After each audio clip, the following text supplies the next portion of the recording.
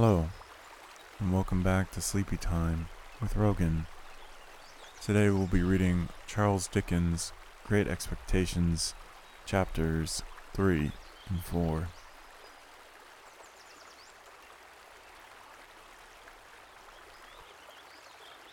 Chapter 3. It was a rimy morning, and very damp. I had seen the damp lying on the outside of my little window, as if some goblin had been crying there all night, and used the window for a pocket handkerchief. Now, I saw the damp lying on the bare hedges and spare grass, like a coarser sort of spider's webs, hanging itself from twig to twig and blade to blade. On every rail and gate, wet lay clammy, and the marsh mist was so thick that the wooden finger on the post directing people to our village, a direction which they never accepted, for which they never came there, was invisible to me until I was quite close under it. Then, as I looked up at it while it dripped, it seemed to my oppressed conscience like a phantom devoting me to the hulks. The mist was heavier yet when I got out upon the marshes, so that instead of my running at everything, everything seemed to run at me. This was very disagreeable to a guilty mind. The gates and dikes and banks came bursting at me through the mist, as if they cried as plainly as could be, "A boy with somebody else's pork pie. Stop him." The cattle came upon me like Cygnus, staring out of their eyes and steaming out of their nostrils. "Holla, young thief," one black ox, with a white cravat on, who even had to my awakened conscience something of a clerical air, fixed me so obstinately with his eyes, and moved his blunt head round in such an accusatory manner as I moved round, that I blubbered out to him, "I couldn't help it, sir. It wasn't for myself I took it." Upon which he put down his head, blew a cloud of smoke out his nose, and vanished with a kick-up of his hind legs and flourish of his tail. All this time I was getting on towards the river, but however fast I went, I couldn't warm my feet, to which the damp cold seemed riveted, as the iron was riveted to the leg of the man I was running to meet. I knew my way to the Battery pretty straight, for I had been down there on a Sunday with Joe, and Joe, sitting on an old gun, had told me that when I was pretence to him regularly bound, we would have such larks there. However, in the confusion of the mist, I found myself at last too far to the right, and consequently had to try back along the riverside, on the bank of loose stones above the mud and the stakes that staked the tide out, making my way along here with all dispatch. I had just crossed a ditch, which I knew to be very near the Battery, and had just scrambled up the mound beyond the ditch, when I saw the man sitting before me. His back was towards me, and he had his arms folded, and was nodding forward, heavy with sleep. I thought he would be more glad if I came upon him with his breakfast in that unexpected manner, so I went forward softly and touched him on the shoulder. He instantly jumped up, and it was not the same man, but another man. And yet this man was dressed in coarse gray, too, and had a great iron on his leg, and was lame, and hoarse, and cold. And he was everything that other man was, except that he had not the same face, and had a flat, broad brim, low-crowned felt hat on. All this I saw in a moment, for I had only a moment to see it in. He swore an oath at me, made a hit at me. It was a round, weak blow that missed me and almost knocked himself down, for it made him stumble, and then he ran into the mist, stumbling twice as he went, and I lost him. It's the young man, I thought, feeling my heart shoot as I identified him. I dare say I should have felt the pain in my liver too, if I had known where it was. I was soon at the battery, after that, and there was the right man hugging himself and limping to and fro, as if he had never all night left off hugging and limping, waiting for me. He was awfully cold, to be sure. I half expected to see him drop down before my face and die of deadly cold. His eyes looked so awfully hungry too, that when I handed him the file and he had laid it down on the grass, it occurred to me that he would have tried to eat it if he had not seen my bundle. He did not turn me upside down this time to get at what I had, but left me right side upwards while I opened the bundle and emptied my pockets. "What's in the bottle, boy?" said he. "Brandy," said I. He was already handling mincemeat down his throat in the most curious manner, more like a man who was putting it away somewhere in a violent hurry than a man who was eating it. But he left off to take some of the liquor. He shivered all the while so violently that it was quite as much as he could do to keep the neck of the bottle between his teeth without biting it off. "I think you have got the ague," said I. "I'm much of your opinion, boy," said he. "It's bad about here," I told him. "You've been lying out on the meshes, and they're dreadful aguish, rheumatic too. I'll eat my breakfast afore they're to death of me," said he. "I'd do that if I was going to be strung up to that there gallows as there is over there, directly artwards. I'll beat the shivers so far, I'll bet you." He was gobbling mincemeat, meat bones, bread, cheese, and pork pie all at once, staring distrustfully while he did so at the mist all around us, and often stopping, even stopping his jaws to listen.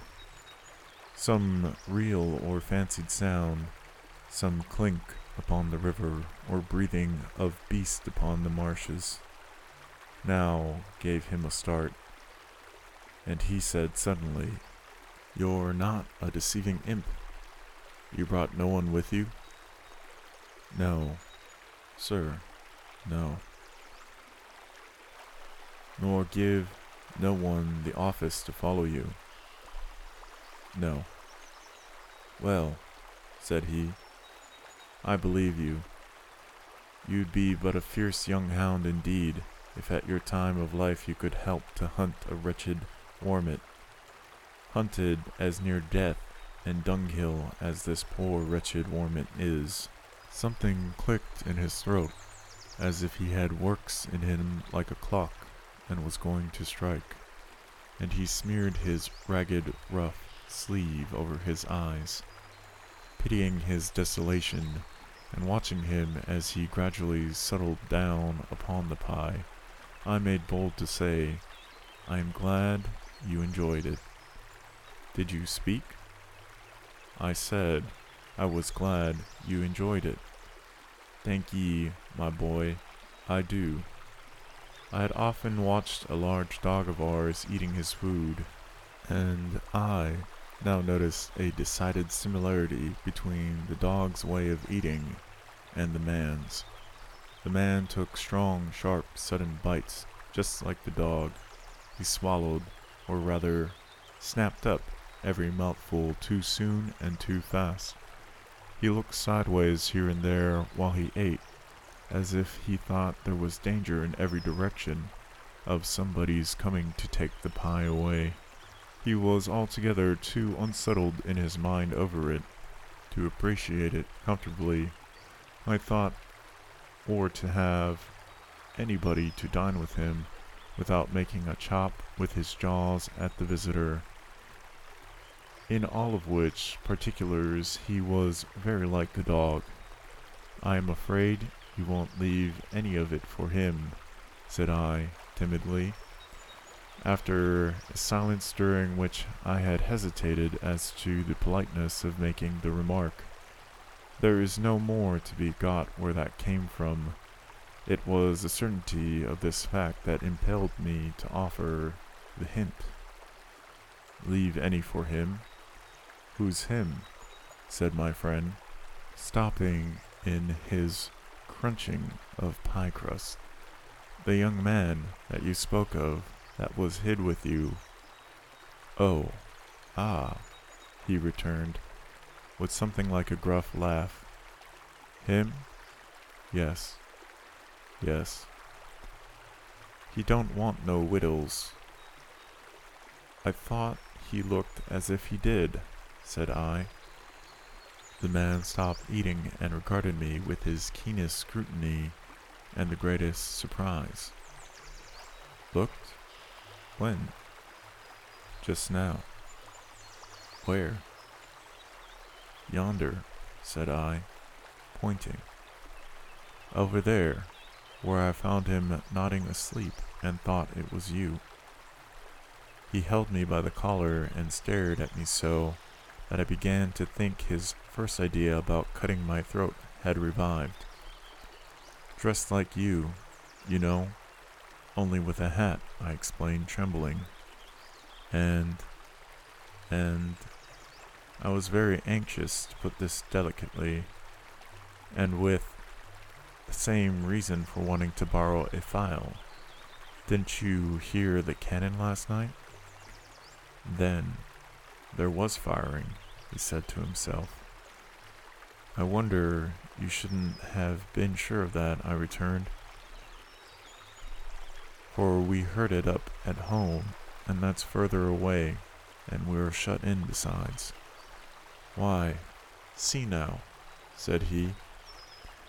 "When a man's alone on these flats, with a light head and a light stomach, perishing of cold and want, he hears nothing all night but guns firing and voices calling. Hears! He sees the soldiers, with their red coats lighted up by the torches carried afore, closing in round him. Hears his number called, hears himself challenged, hears the rattle of the muskets, hears the orders, make ready, present, cover him, steady men, and is laid hands on, and there's nothing. Why, if I see one pursuing party last night, coming up in order, damn 'em, with their tramp, I see 100. And as to firing, why, I see the mist shake with the cannon, arter it was a broad day. But this man, he had said all the rest as if he had forgotten my being there. Did you notice anything in him?" "He had a badly bruised face," said I, recalling what I hardly knew I knew. "Not here," explained the man, striking his left cheek mercilessly with the flat of his hand. "Yes, there." "Where is he?" He crammed what little food was left into the breast of his gray jacket. "Show me the way he went. I'll pull him down like a bloodhound. Curse this iron on my sore leg.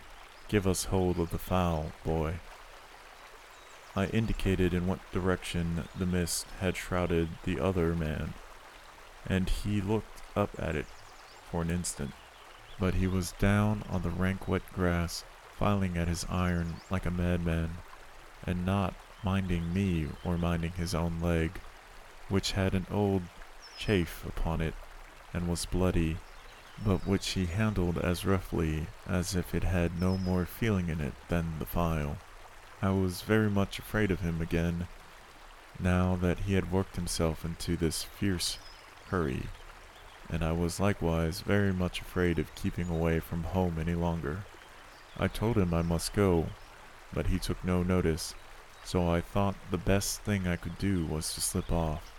The last I saw of him, his head was bent over his knee, and he was working hard at his fetter, muttering impatient imprecations at it and his leg. The last I heard of him, I stopped in the mist to listen, and the file was still going. Chapter 4. I fully expected to find a constable in the kitchen, waiting to take me up. But not only was there no constable there, but no discovery had yet been made of the robbery. Mrs. Joe was prodigiously busy in getting the house ready for the festivities of the day, and Joe had been put upon the kitchen doorstep to keep him out of the dustpan, an article into which his destiny always led him sooner or later, when my sister was vigorously reaping the floors of her establishment. "And where the deuce have you been?" was Mrs. Joe's Christmas salutation, when I and my conscience showed ourselves. I said I had been down to hear the carols. "Ah, well," observed Mrs. Joe, "you might have done worse. Not a doubt about that," I thought. "Perhaps if I weren't a blacksmith's wife, and what's the same thing, a slave with her apron never off, I should have been to hear the carols," said Mrs. Joe. "I'm rather partial to carols myself, and that's the best of reasons for my never hearing any." Joe, who had ventured into the kitchen after me as the dustpan had retired before us, drew the back of his hand across his nose with a conciliatory air when Mrs. Joe darted a look at him, and, when her eyes were withdrawn, secretly crossed his two forefingers and exhibited them to me as our token that Mrs. Joe was in a cross temper.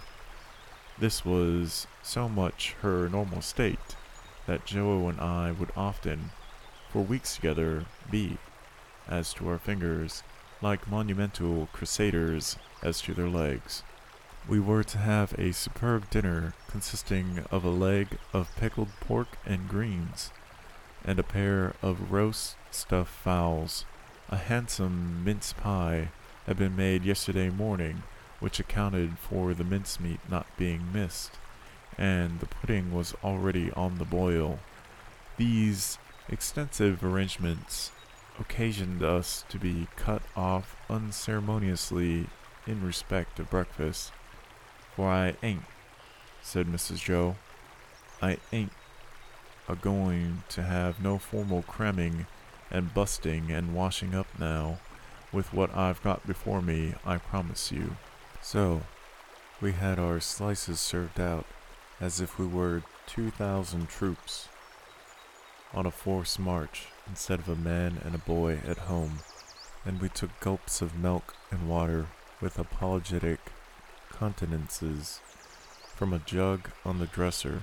In the meantime, Mrs. Joe put clean white curtains up and tacked a new flowered flounce across the wide chimney to replace the old one, and uncovered the little state parlor across the passage, which was never uncovered at any other time, but passed the rest of the year in a cool haze of silver paper, which even extended to the 4 little white crockery poodles on the mantel shelf, each with a black nose and a basket of flowers in his mouth, and each the counterpart of the other.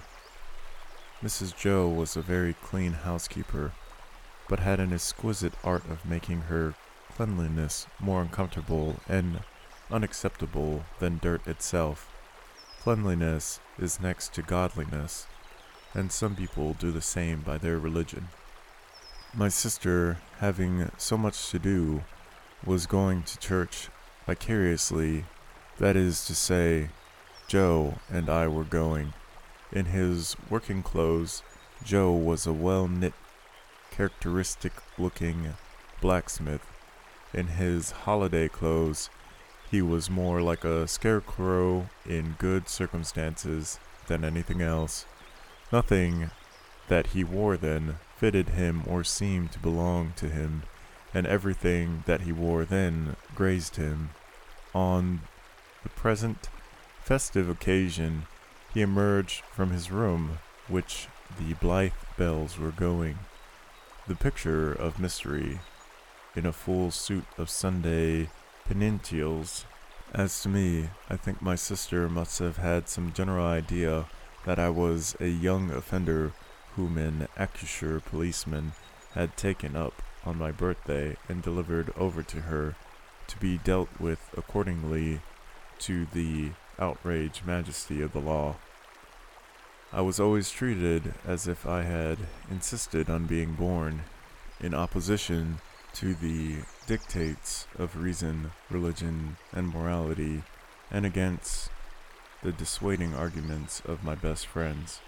Even when I was taken to have new suits of clothes, the tailor had orders to make them like a kind of reformatory, and on no account to let me have the free use of my limbs. Joe and I going to church, therefore, must have been a moving spectacle for compassionate minds. Yet what I suffered outside was nothing to what I underwent within. The terrors that had assailed me whenever Mrs. Joe had gone near the pantry or out of the room were only to be equaled by the remorse with which my mind dwelt on what my hands had done under the weight of my wicked secret. I pondered whether the church would be powerful enough to shield me from the vengeance of the terrible young man if I divulged to that establishment. I conceived the idea that the time when the banns were read and when the clergyman said, "Ye are now to declare it," would be the time for me to rise and propose a private converse in the vestry. I am far from being sure that I might not have astonished our small congregation by resorting to this extreme measure, but for its being Christmas Day and no Sunday. Mr. Wopsle, the clerk at the church, was to dine with us, and Mr. Hubble, the wheelwright, and Mrs. Hubble, and Uncle Pumblechook, Joe's uncle, but Mrs. Joe appropriated him, who was a well-to-do corn chandler in the nearest town, and drove his own chassis cart. The dinner hour was 1:30. When Joe and I got home, we found the table laid and Mrs. Joe dressed, and the dinner dressing, and the front door unlocked. It never was at any other time for the company to enter by, and everything most splendid, and still not a word of the robbery. The time came, without bringing with it any relief to my feelings, and the company came. Mr. Wopsle, united to a Roman nose and a large shining bald forehead, had a deep voice which he was uncommonly proud of. Indeed, it was understood among his acquaintances that if you could only give him his head, he would read the clergyman into fits. He himself confessed that if the church was thrown open, meaning to competition, he would not despair of making his mark in it. The church not being thrown open, he was, as I have said, our clerk. But he punished the almonds tremendously. and when he gave out the psalm, always giving the whole verse, he looked all around the congregation first, as much as to say, "You have heard, my friend overhead. Oblige me with your opinion of this style."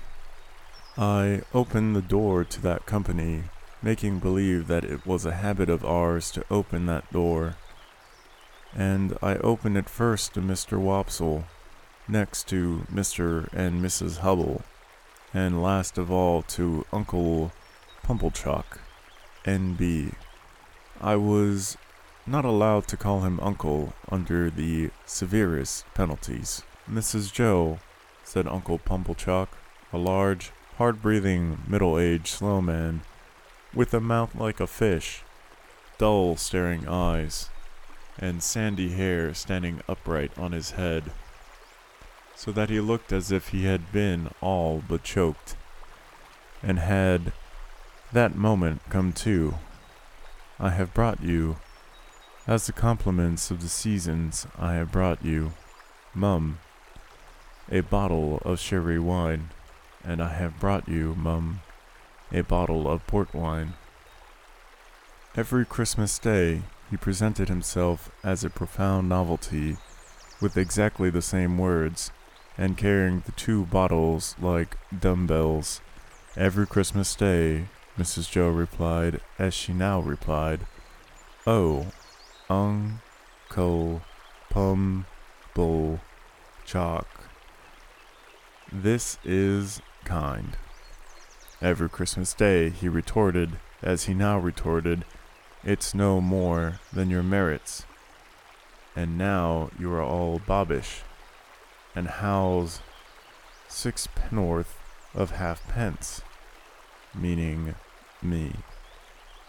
We dined on these occasions in the kitchen, and adjourned, for the nuts and oranges and apples, to the parlor, which was a change, very like Joe's change from his working clothes to his Sunday dress. My sister was uncommonly lively on the present occasion, and indeed was generally more gracious in the society of Mrs. Hubble than in other company. I remember Mrs. Hubble as a little curly, sharp-edged person in sky blue, who held a conventionally juvenile position because she had married Mr. Hubble. I don't know at what remote period, when she was much younger than he. I remember Mr. Hubble as a tough, high-shouldered, stooping old man of a sawdusty fragrance, with his legs extraordinarily wide apart, so that in my short days I always saw some miles of open country between them when I met him coming up the lane. Among this good company I should have felt myself, even if I hadn't robbed the pantry, in a false position, not because I was squeezed in at an acute angle of the tablecloth, with the table in my chest, and the Pumblechook elbow in my eye, nor because I was not allowed to speak, I didn't want to speak, nor because I was regaled with the scaly tips of the drumsticks of the fowls, and with those obscure corners of pork of which the pig, when living, had had the least reason to be vain. No, I should not have minded that, if they would only have left me alone, but they wouldn't leave me alone. They seemed to think the opportunity lost, if they failed to point the conversation at me every now and then, and stick the point into me. I might have been an unfortunate little bull in a Spanish arena. I got so smartingly touched up by these moral goads.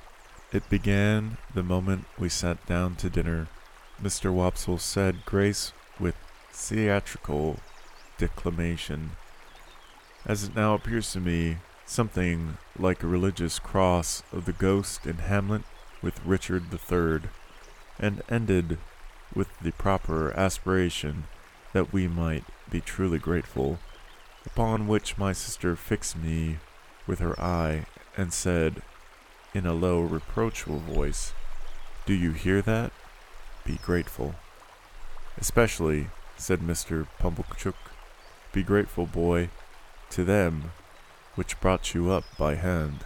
Mrs. Hubble shook her head, and contemplating me with a mournful presentiment that I should come to no good, asked, why is it that the young are never grateful?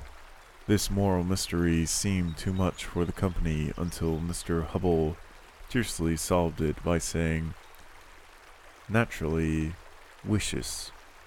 Everybody then murmured, true, and looked at me in a particularly unpleasant and personal manner. Joe's station and influence were something feebler, if possible, when there was company, than when there was none. But he always aided and comforted me when he could, in some way of his own, and he always did so at dinner time by giving me gravy, if there were any. There being plenty of gravy today, Joe spooned into my plate at this point about half a pint. A little later on in the dinner, Mr. Wopsle reviewed the sermon with some severity and intimated, in the usual hypothetical case of the church being thrown open, what kind of sermon he would have given them. After favoring them with some heads of that discourse, he remarked that he considered the subject of the day's homily ill-chosen, which was the less excusable, he added, when there were so many subjects going about. True again, said Uncle Pumblechook. You've hit it, sir. Plenty of subjects going about, for them that know how to put salt upon their tails. That's what's wanted. A man needn't go far to find a subject, if he's ready with his salt box, Mr. Pumblechook added, after a short interval of reflection. Look at pork alone. There's a subject. If you want a subject, look at pork. True, sir. Many a moral for the young, returned Mr. Wopsle. And I knew he was going to lug me in before he said it. Might be deduced from that text. You listen to this, said my sister to me in a severe parenthesis. Joe gave me some more gravy. Swine, pursued Mr. Wopsle in his deepest voice, pointing his fork at my blushes, as if he were mentioning my Christian name. Swine were the companions of the prodigal. The gluttony of swine is put before us as an example to the young. I thought this pretty well in him, who had been praising up the pork for being so plump and juicy. What is detestable in a pig is more detestable in a boy. Or girl, suggested Mr. Hubble. Of course, or girl, Mr. Hubble, assented Mr. Wopsle, rather irritably, but there is no girl present. Besides, said Mr. Pumblechook, turning sharp on me, think what you've got to be grateful for. If you'd been born a squeaker, he was, if ever a child was, said my sister most empathetically. Joe gave me some more gravy. Well, but I mean a 4-footed squeaker, said Mr. Pumblechook. If you had been born such, would you have been here now? Not you. Unless in that form, said Mr. Wopsle, nodding towards the dish. But I don't mean in that form, sir, returned Mr. Pumblechook, who had an objection to being interrupted. I mean enjoying himself with his elders and betters and improving himself with their conversation and rolling in the lap of luxury. Would he have been doing that? No, he wouldn't. And what would have been your destination? Turning on me again. You would have been disposed of for so many shillings according to the market price of the article, and Dunstable, the butcher, would have come up to you as you lay in your straw.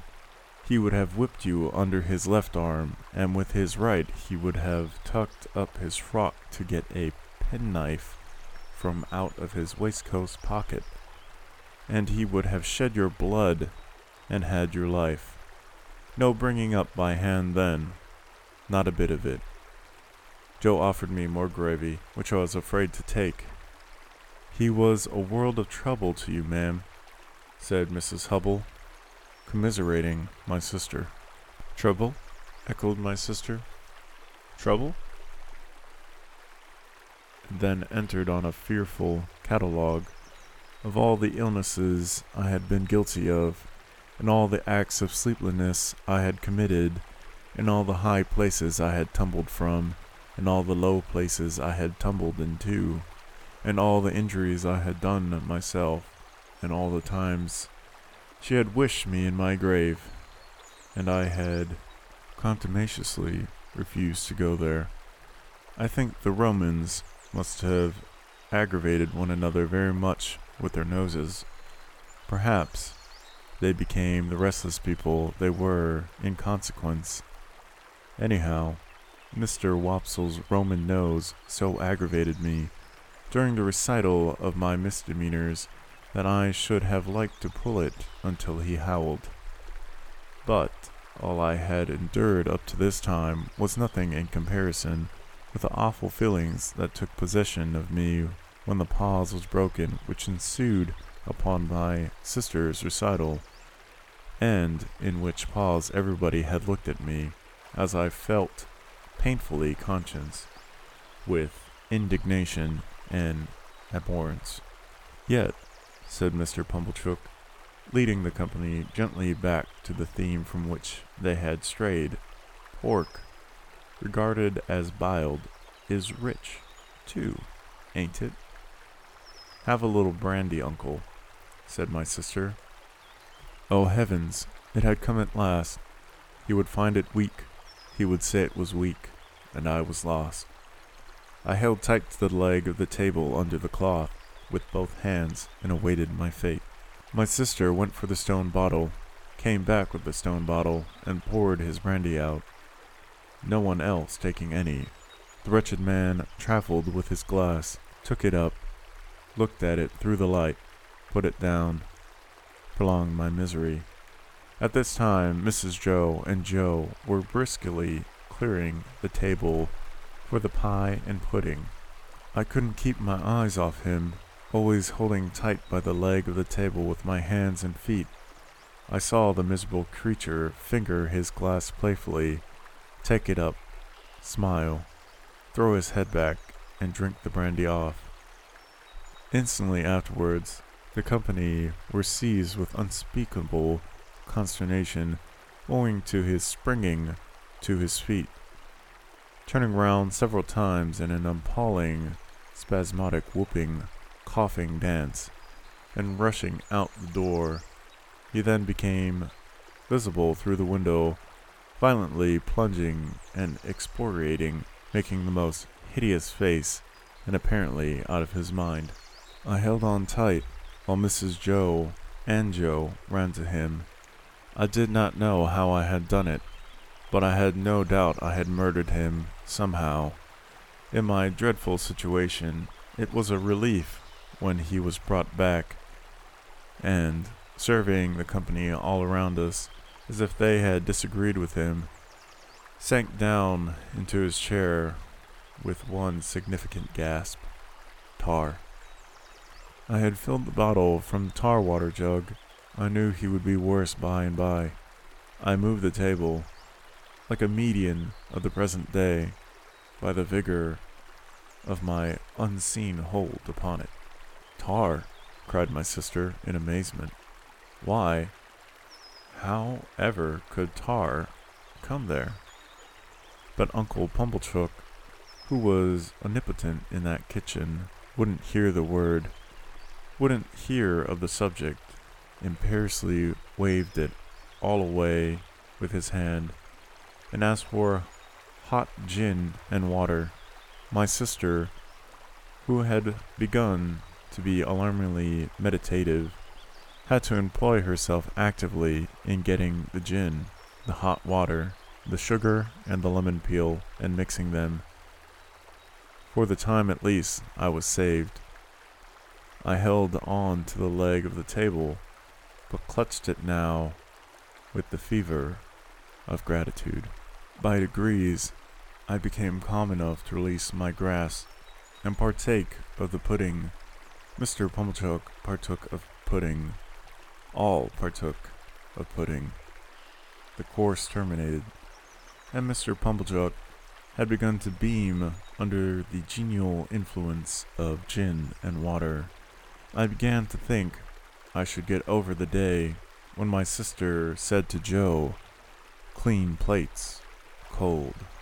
I clutched the leg of the table again immediately and pressed it to my bosom as if it had been the companion of my youth and friend of my soul. I foresaw what was coming, and I felt that this time I was really gone. "You must taste," said my sister, addressing the guest with her best grace. "You must taste, to finish with, such a delightful and delicious present of Uncle Pumblechook's. They must. Let them not hope to taste it." "You must know," said my sister, rising. "It's a pie, a savory pork pie." The company murmured their compliments. Uncle Pumblechook, sensible of having deserved well of his fellow creatures, said quite vivaciously, "All things considered, well, Mrs. Joe, we'll do our best endeavors. Let us have a cut at this same pie." My sister went out to get it. I heard her footsteps proceed to the pantry. I saw Mr. Pumblechook balance his knife. I saw reawakened appetite in the Roman nostrils of Mr. Wopsle. I heard Mr. Hubble remark that a bit of savory pork pie would lay atop of anything you could mention and do no harm. And I heard Joe say, "You shall have some, Pip."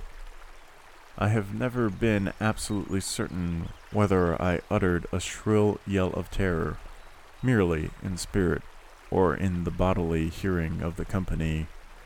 I felt that I could bear no more, and that I must run away. I released the leg of the table and ran for my life. But I ran no further than the house door, for there I ran head foremost into a party of soldiers with their muskets, one of whom held out a pair of handcuffs to me, saying, "Here you are. Look sharp. Come on."